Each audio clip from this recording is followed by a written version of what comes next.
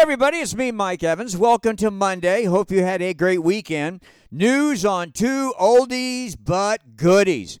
For the first time in 18 months, 85-year-old Jack Nicholson has been seen.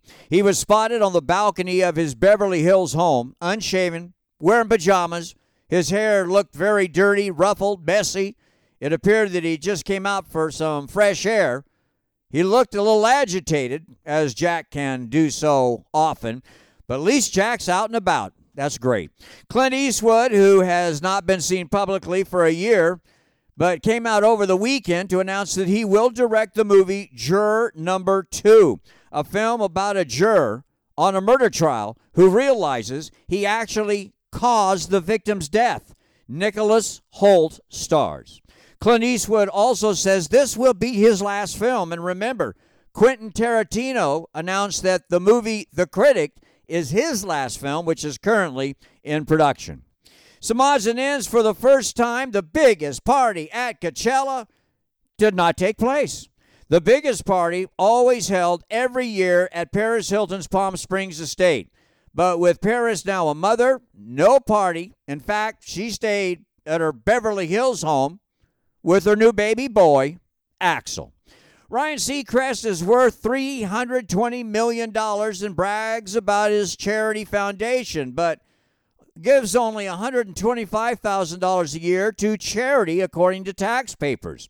That's a lot of money, but worth $320 million? And by the way, Ryan is dating 26-year-old model Aubrey Page, but swears he will never get married.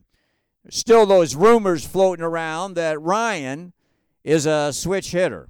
Lisa Marie Presley Keough Jackson Cage Lockwood said she would die before allowing her ex Michael Lockwood to get custody of their twins. Well, she died last month, and last week Michael got custody of the twins. Katy Perry says one of the sexiest men in the world is Prince Harry. Prince Harry? I mean, Katy has beautiful eyes, but I don't know, maybe she doesn't see that great.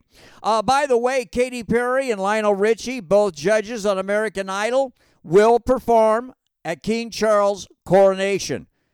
Prince Harry will be there, but will not take part in any official festivities. This week in history, 76 years ago on Saturday, Jackie Robinson became the first black man to play in the major leagues. A truly great day in history. 40 years ago today, I consider it the best New York Post front page headline ever. It was about a story of a decapitated man who was found in a strip bar. The New York Post headline screamed, "Headless man found in topless bar." Only the New York Post. Have a great day. We'll do it again tomorrow. Mike Evans. See ya.